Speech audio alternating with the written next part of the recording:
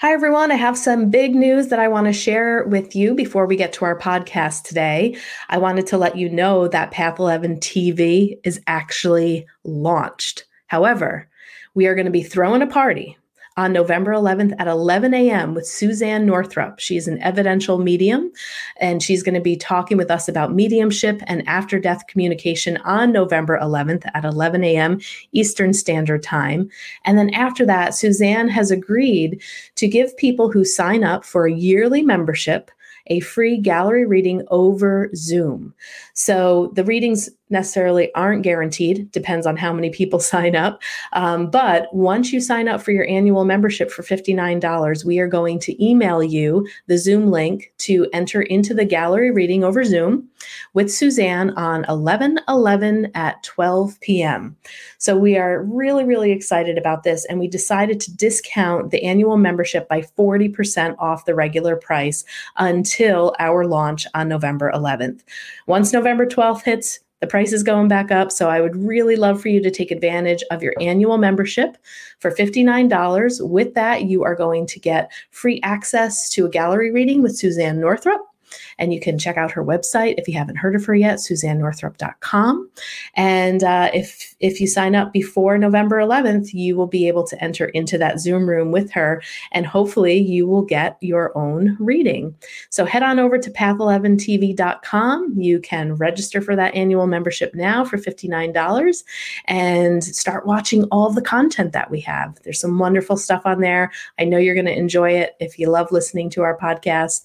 Oh, and by the way, if you've just been listening to the podcast, we have the video podcast for Path 11 over on Path 11 TV. So you can't see them anymore on YouTube, but you can watch them for free at path11tv.com. All right, guys, let's get to our show. Hi, and thanks for tuning in to the Path 11 podcast. I am your host, April Hanna. At the Path 11 podcast, we are here trying to deliver leading-edge research on consciousness, healing, and metaphysics. And just like you, we are trying to answer the big questions about life. Who are we? Why are we here? And what is our purpose? We hope by listening to our podcast, it will make each day you live on Earth a little easier to understand. And now for today's podcast. Hello, everyone, and welcome to the Path 11 podcast today.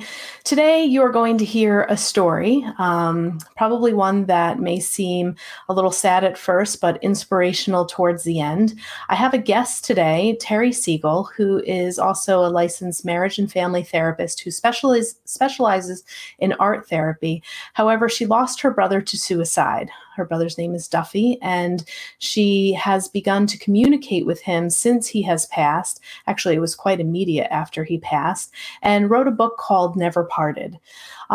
Given the fact that suicides are on the rise, they were on the rise before the pandemic hit, and now we're kind of seeing quite a bit of a crisis of numbers that we have never seen in suicide rates. I thought that this was an important podcast to begin to talk about. We will also put information for support, the suicide hotline, in our show notes today. But without further ado, I would like to welcome Terry Siegel to the Path 11 podcast today. Hi, Terry. Good morning. Thank you so much for having me. Yes, good morning. So we both have a background in therapy, but you sound to be also an artist, and you've delved a lot in the creative arts and have studied art for quite a while. So maybe before we get into kind of your story with your brother and what kind of transpired that led up possibly to his suicide of what you know, tell us a little bit about your background and the work that you're doing right now. Okay, absolutely. Well, I feel like I've been an artist my whole life, and that's really, if you ask me to define myself, that's the first word I would say.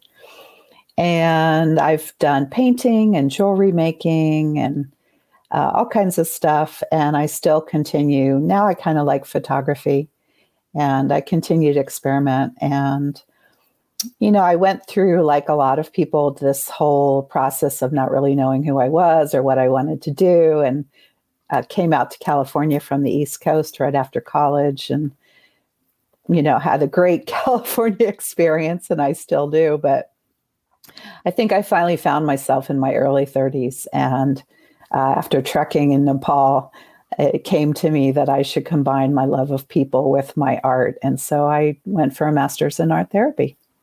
Wonderful. And I'm a marriage and family therapist and an art therapist. And I've been doing that for 20 years. And it's been just a beautiful career. I'm very blessed. Yes. Very blessed. Yeah. So I know that your brother was one of your best friends. So why don't you tell us a little bit about your relationship with your brother, and I guess take us through his journey while he was alive. And then let's definitely get into the book that you have written, Never Parted, that really begins to describe the communication that you've had with him in the afterlife. Okay. Well, Jeff, his actual name is Jeff, and he was a year and a half younger than me. And I was totally fascinated by him by day one. You know, I'd sneak into his crib when we were little and just like try and touch his toes. And I was just like crazy about him. And we were really just very close. And as we got older and became adults, mentally, we were very much on the same page. And so my whole life, like people have almost commented that he was almost like my twin. We just really were that close, and emotionally, spiritually, in every way. And I should say that I have another brother, Chris, who's 7 years younger. And I just want to honor him by saying he's also this fabulous person that we really connect. So I've been blessed. So Jeff, I couldn't, the nickname Duffy came about because I couldn't say Jeff when I was a little girl. And I actually wrote Duffy on the wall in a crayon or something, much to my mom's chagrin. And Duffy stuck. Yeah. And he was such a Duffy. And he was a Duffy because he was just so soft and caring. He really cared about people. And he really, he got bullied a lot when he was a kid because he was a little bit chunky and he didn't quite know how to stand up for himself when he was younger. We grew up in New Jersey and, part of the neighborhood was a little rough. And so he had some speech challenges. He had some walking challenges. But he turned into this he became a triathlete and he became a lawyer who defended people who had gotten hurt and their insurance companies didn't want to pay. And he ended up defending them. And he was just really, I think one of his principals did tell my mom that he was on the genius scale. So he was really brilliant and he was athletic and he overcame a lot. But he had a couple of things that I think I still ask the question why souls choose to have mental illness and addiction. And I think his mental illness and his addiction, coupled with a painful divorce, in the end, it proved too much for him. Yeah. And what was his addiction? Was he addicted to alcohol or drugs, or what was that? I think the main substance over time was probably cocaine, which ironically enough, my dad struggled with as well. And so addiction is very much a thread or a theme in my family. And being a therapist, what were some of the mental health challenges that you noticed that he had? Well, it was hard, I think, for everyone in his life to sort it out. And in a way, it's not exactly 100% clear, but I'm pretty sure he had bipolar disorder in the end. And that's something that he never would have wanted to fully accept. I think it was really, really hard for him to accept that. Yeah, this story sounds so familiar with a lot of people that I have talked to who have lost somebody to suicide, where, somebody has overcome challenges. They have been very successful in life. They're contributing to the community in some ways. And many times family or friends wouldn't even necessarily see it coming. But certain life stressors like losing a job or a divorce or houses going into foreclosure, bankruptcy, another death of a loved one like you said, when it's coupled with some mental health struggles and addiction, sometimes a life event like a divorce can really put people over the edge and really make it hard for them to see how their life can actually be better, how they can get through it. Would you say that that might have been true with your brother? Um, Absolutely. There were a number of things going on at the end with his business, decisions he had made that weren't great, that were catching up with him. I did ask him once he had passed through automatic writing, which is this technique I use. I asked him about this, and I think one thing that came across that felt really true for his personality, and he actually had kind of said it to me previously, was that in a way, and I say this for folks who are struggling, in a way early on, he didn't seek help in a way that he now thinks he could have. He didn't really pursue it, and he didn't open himself up to it. Mm-hmm. And so his words are, I kept kicking the can down the road. And I kicked it down the road so far that finally, he lost all ability really to survive. He was exhausted. Mm-hmm. Yeah. And how old was he? How long ago was this? So this was, it just was 6 years ago, July 24th, and he had just turned 50. He just turned 50, so he was young. Yeah. And can you talk about the overall impact that this had on the family? Because if for any reason there is somebody listening, contemplating suicide, I think sometimes maybe people will feel as if other people in my family would be better off. The world would be better off without me. And, maybe they're able to see in spirit after they leave the physical body, the impact of what this has created. But I would like you to talk a little bit about how your family members and how people were affected by it. So, if there is anyone listening, it might make them think twice a little bit about how these actions can really alter and change other people's lives. Well, our family, we're not too dissimilar in how we've dealt with it. My brother and my mom and my dad passed many years ago, so he's in spirit. But my mom and my brother and I, my youngest brother, Chris, lived down in San Diego near him. So he's had to... he goes around similar places where they used to hang out. And so sort of the air of my brother, just being near him more has really impacted him in not having him near like he was. And my brother became a dad 5 years ago. And so I know he feels that loss of not having Jeff be an uncle. So that sharing of that relationship with his son.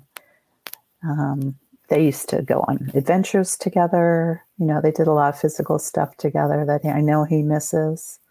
Lots of laughter in our family, lots of joking around, and they drummed together, played drums. So he misses him like on a very physical, near level.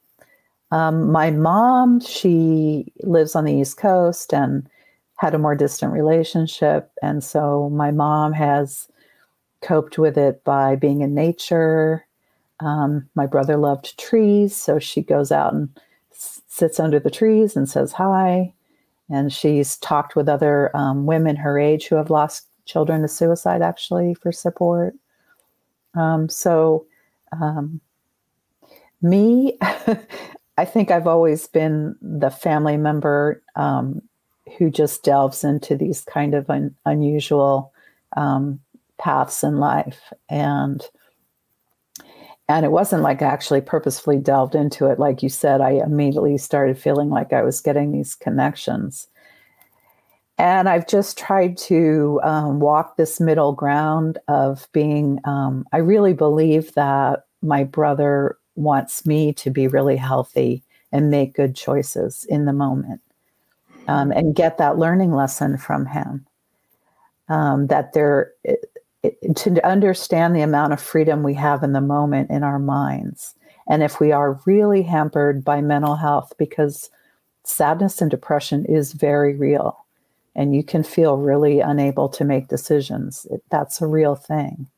But to really reach out for help, and try and be willing to try different things that you might not be willing to try in service of yourself. It's really important.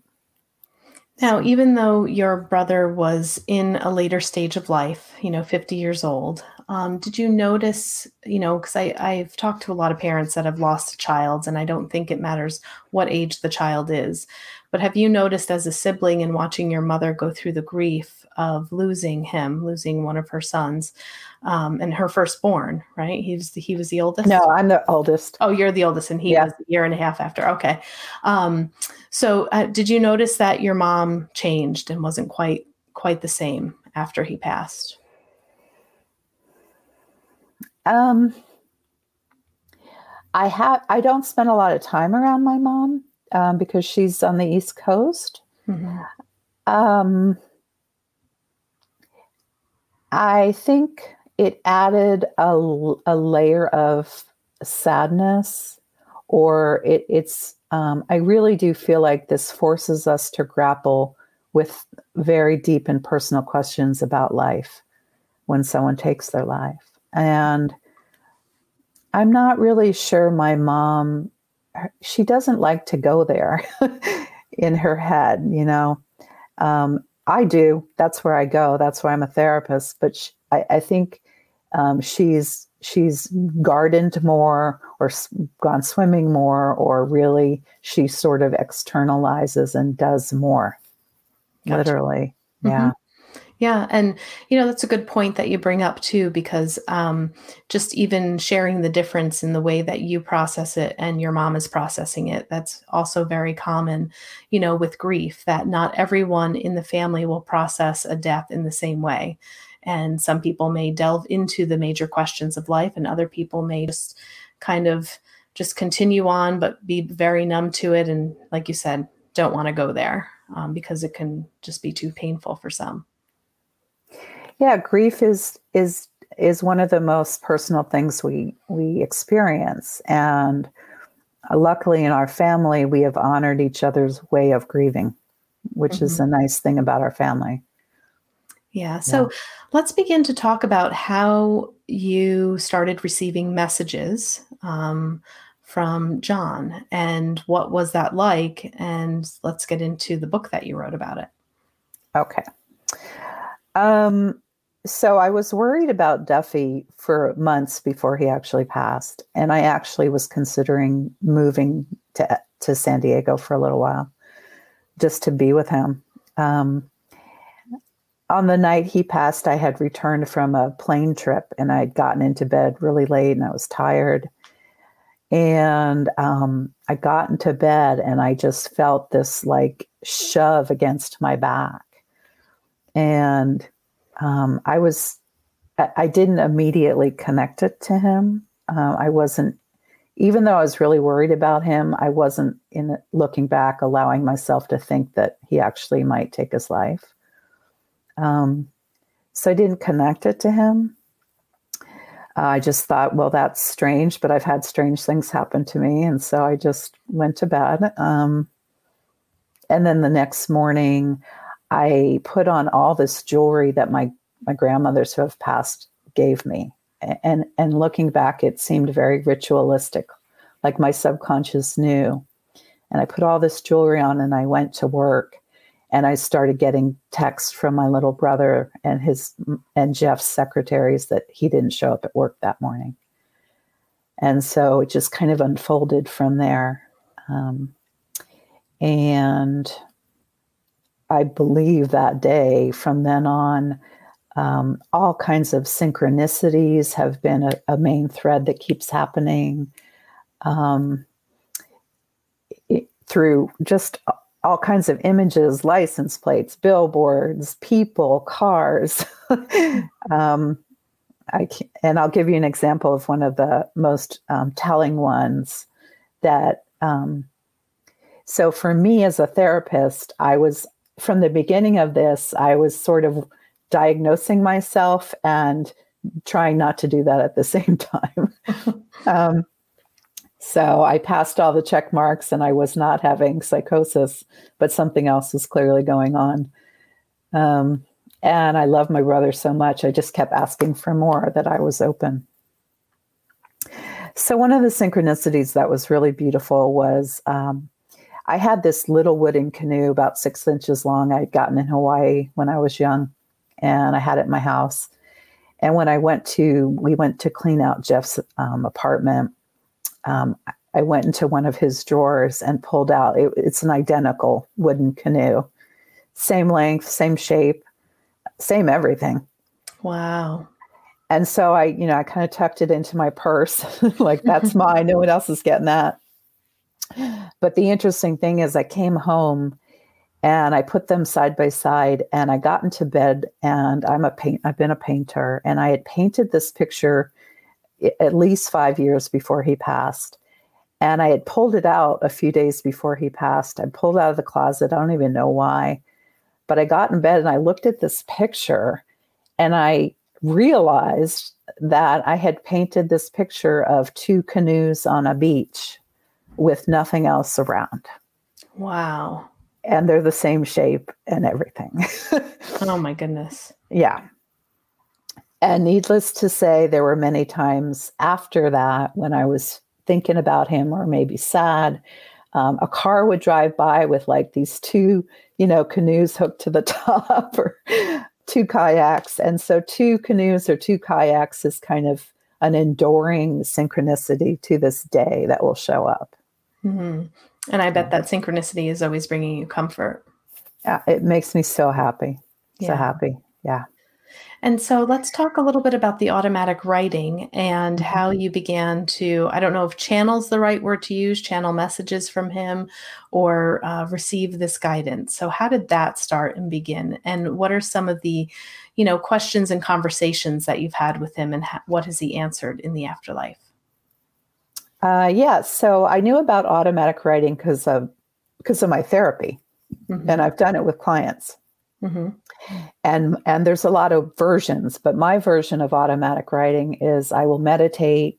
I've been a meditator for a long time. I'll meditate, get quiet, get pen and paper, and I will ask my loved one to be with me in spirit, ask that we are protected.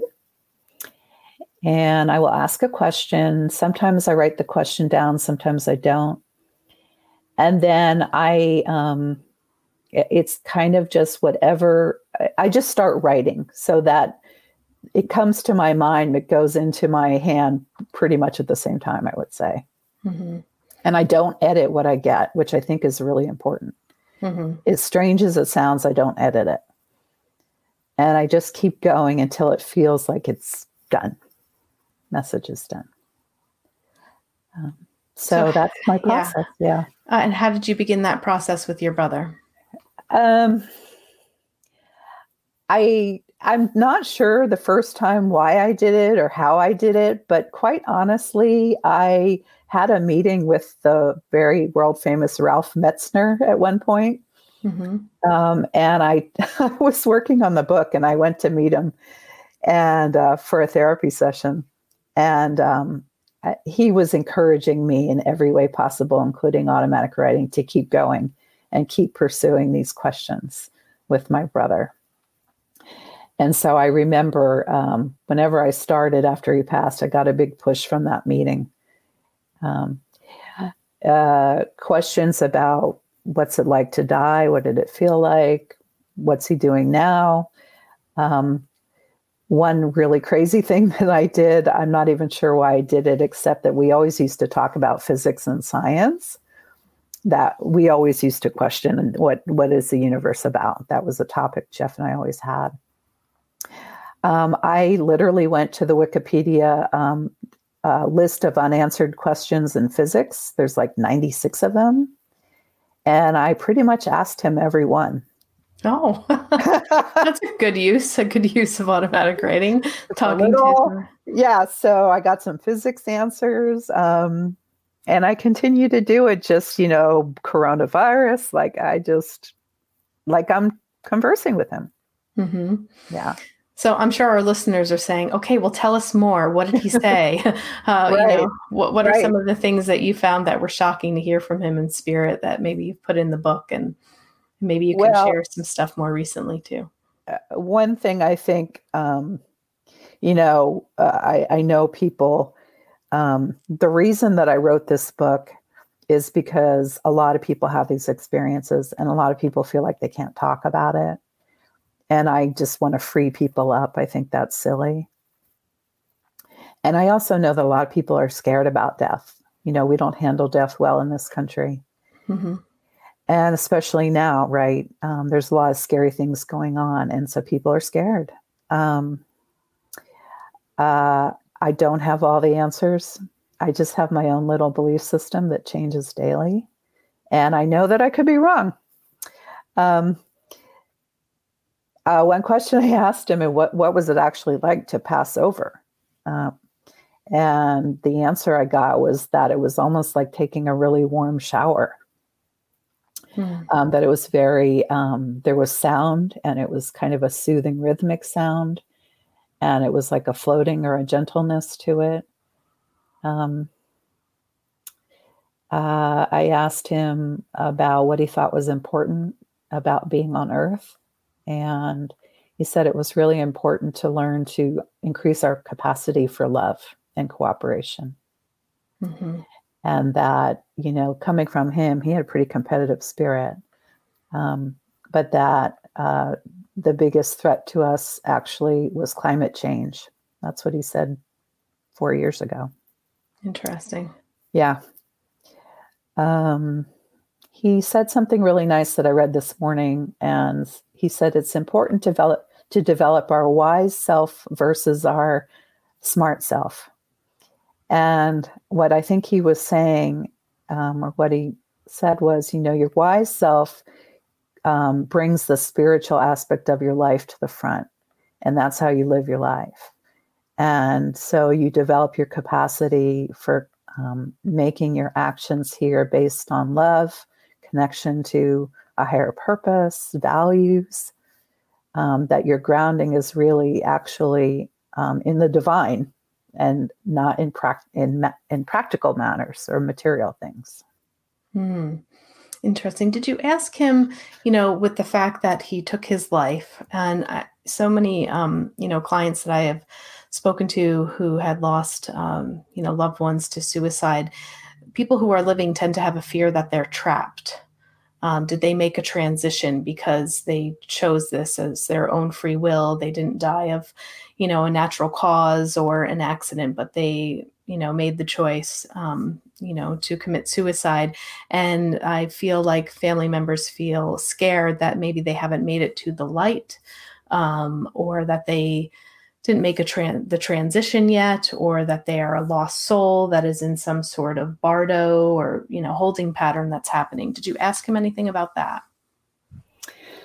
I have, and I've asked him questions all around the context of that. And I first want to say for listeners that, this is just my experience. And so please take whatever of it that feels right to you and leave the rest. But in my experience with him, the message was that you pretty much cross over the same person you left. So if you think about getting up and going out the door behind you, and that door was death, and you go on the other side, that's who's there. And you still have all your challenges, and you're still going to have to figure them out. And time in eternity is different, but you're still going to have to go through the process of growing and becoming a wiser soul, as I would say. I would say that. And so, in a sense, it is a choice to take that out here. And it also, for those who are kind of able to see it this way, there's an agreement in a sense. It's not just that the person who's committed suicide has a path they have to deal with, but as you say, all of us here in the wake of that, there's learning for us in that suicide, and we are meant to learn something from that. That is part of our growth. It doesn't happen in a vacuum for that soul. And so what is it we can learn and need to learn about how we treat each other now, how we treat ourselves, how we treat the planet? There's something for us to learn about that person's passing. And no, he didn't get stuck anywhere any more than he was stuck here. And one thing that I really started to do, which wasn't necessarily natural to me, is I really started praying for him. And I have gotten the feedback that that's been enormously helpful for him. And I have become fascinated with prayer and the power of prayer. So, yeah. Beautiful. And do you remember some of the physics questions that you asked him and how he answered them? Is there one in particular that you'd like to share? Oh, I'm not sure I included, I'm looking in the book. Okay. Is information a fundamental factor in nature? So this is a physics question I asked. Is information a fundamental factor in nature? Yes, information is carried throughout the universe by waves of harmonized energy. Information does not guarantee an outcome, though. It just is. It exists in various forms for the viewer, depending on the viewer's perspective. And so one of the things that happens in my book is a gentleman who wrote a foreword for the book. He went in and he commented on those answers as well, based on his physics experience, and how it resonated or not with what the field is saying. Oh, interesting. And who is that person that wrote the foreword? So it's A.B. Scott Hill. Okay. And he has written his own book. I'm looking for it. So he continues to have his challenges and his areas where he wants to grow is the message I'm getting. You don't cross over and suddenly become perfect and pure, and everything is growing. Eternity is growing. So another question I have is, how can you be sure that you're communicating with him and not just a higher consciousness? Great question. I can't be sure. I know I can't be sure. If there was a way to be sure, that would be amazing.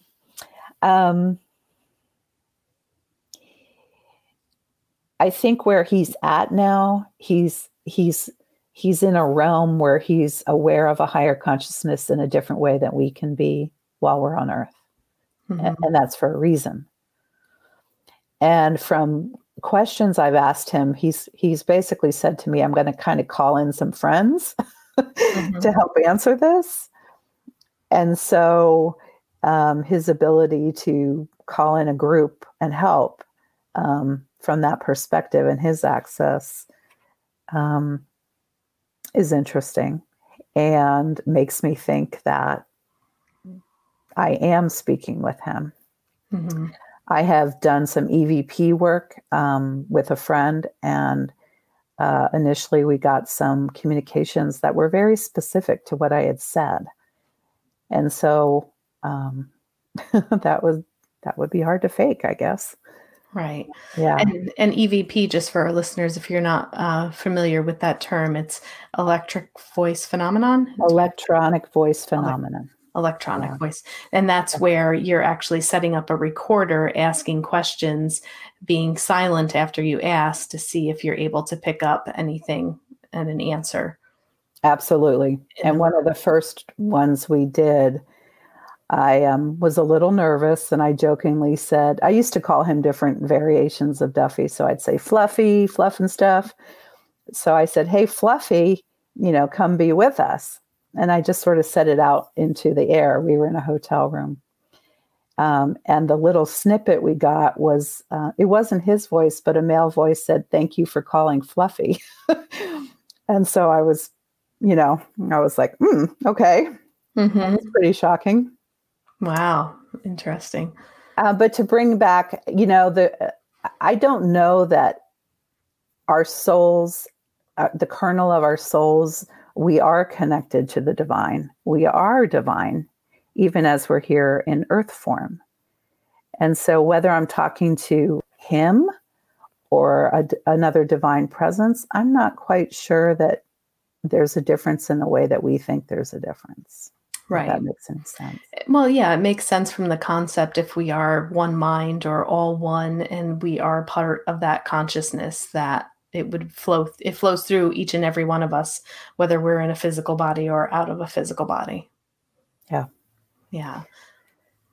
And so, what were some of the questions that you had that you've more recently asked about the coronavirus? And can you share some of that insight with us? Well, at first, I asked literally just about numbers. I think I just, like everyone else at first, I was just like kind of over, like, what? Oh my goodness, this is a huge change. And so what is this thing? And I asked how many people would pass in this country from this. And the answer I got was between 250,000 and 500,000 was the answer I got. Mm-hmm. And that was way back. That was back in March or early April that I asked. And for me, I don't know why I asked numbers. I don't know. Trying to get my head around it. He definitely... No, I'm sorry. I don't mean to interrupt you, but I'm just thinking numbers in some way is also kind of like collecting data and information. And I think also it gives you something that you can check the validity, like, okay, I'm getting this information and this is what's being predicted, or this is what I'm hearing. And then there will be numbers that are reported. Yeah, and that's a good point. And thank you for saying that, because there's still a part of me that's always checking the validity of what's happening. Sure. And, even now, 6 years later, there's a little part of me that's testing this out. Mm-hmm. Is it really him?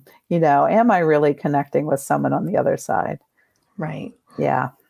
And did you ask any questions about like the purpose of this, or how will we move through it, or what does this look like when we get to the other side? I did, and it's kind of a multi-layer answer. The big answer is there's definitely a purpose. We need to wake up in a lot of ways, because the direction we were going was not sustainable. Mm-hmm. And there was just, there needs to be a waking up, in a sense. I mean, that's an overused word, but everything has purpose. This has purpose. And that's part of, I think, the health of people, is that, do you see this as malevolent or not? And even though it looks scary and is terrible in a sense, there's a purpose to it, a spiritual purpose. Mm-hmm. Yeah. Great. And now with your book, who would you say you wrote the book for? Is this a book for family members who are grieving the loss of someone? Is it for people who are curious about the afterlife? Who do you think your book would benefit the most if they were to pick it up off the shelf? Good questions. I think all of the above. It's a personal story. I talk very personally about some of the things I did, what I've gone through, what I've experienced. I think for someone who already believes in this, it's going to be confirming of what they experience. I think for somebody who's lost somebody to suicide, it's going to give them some hope, hopefully. Mm-hmm. For someone, I really wrote this book for someone who maybe is having signs, but they're afraid to believe it. And they're on that kind of cusp. And the woman in Kansas who tells me, I lost my daughter and I feel her arms on my shoulders, but I can't tell anyone about that. That's the person I wrote this for. So you know what other people have experienced this. You're not crazy. Yeah. Wonderful. Well, thank you so much for being a guest on the Path 11 podcast. Can you share with our listeners where they can find your information on your website and where they can purchase your book? Sure. My website is terrisegal.com, TerriSegal. And there's a lot of good information there for folks. And of course, right now it's on Amazon and Barnes and Noble. I feel like I have to say that caveat. Mm-hmm. It's on Amazon and it's on Barnes and Noble, I believe, as well. So, okay. Well, wonderful. Terry, thank you so much for sharing this up close and personal story. And, I really, really enjoyed hearing about Duffy and hearing about the fact that there still is the ability to have communication with our loved ones after they have departed this earth or the physical body.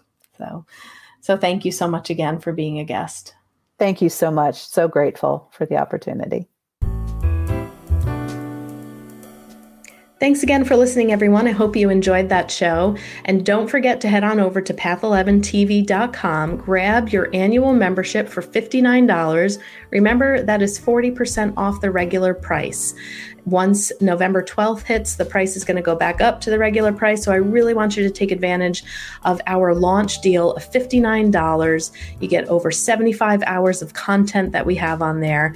And if you register now until November 11th, we are going to email you a private link to the Zoom gallery reading with Suzanne Northrup.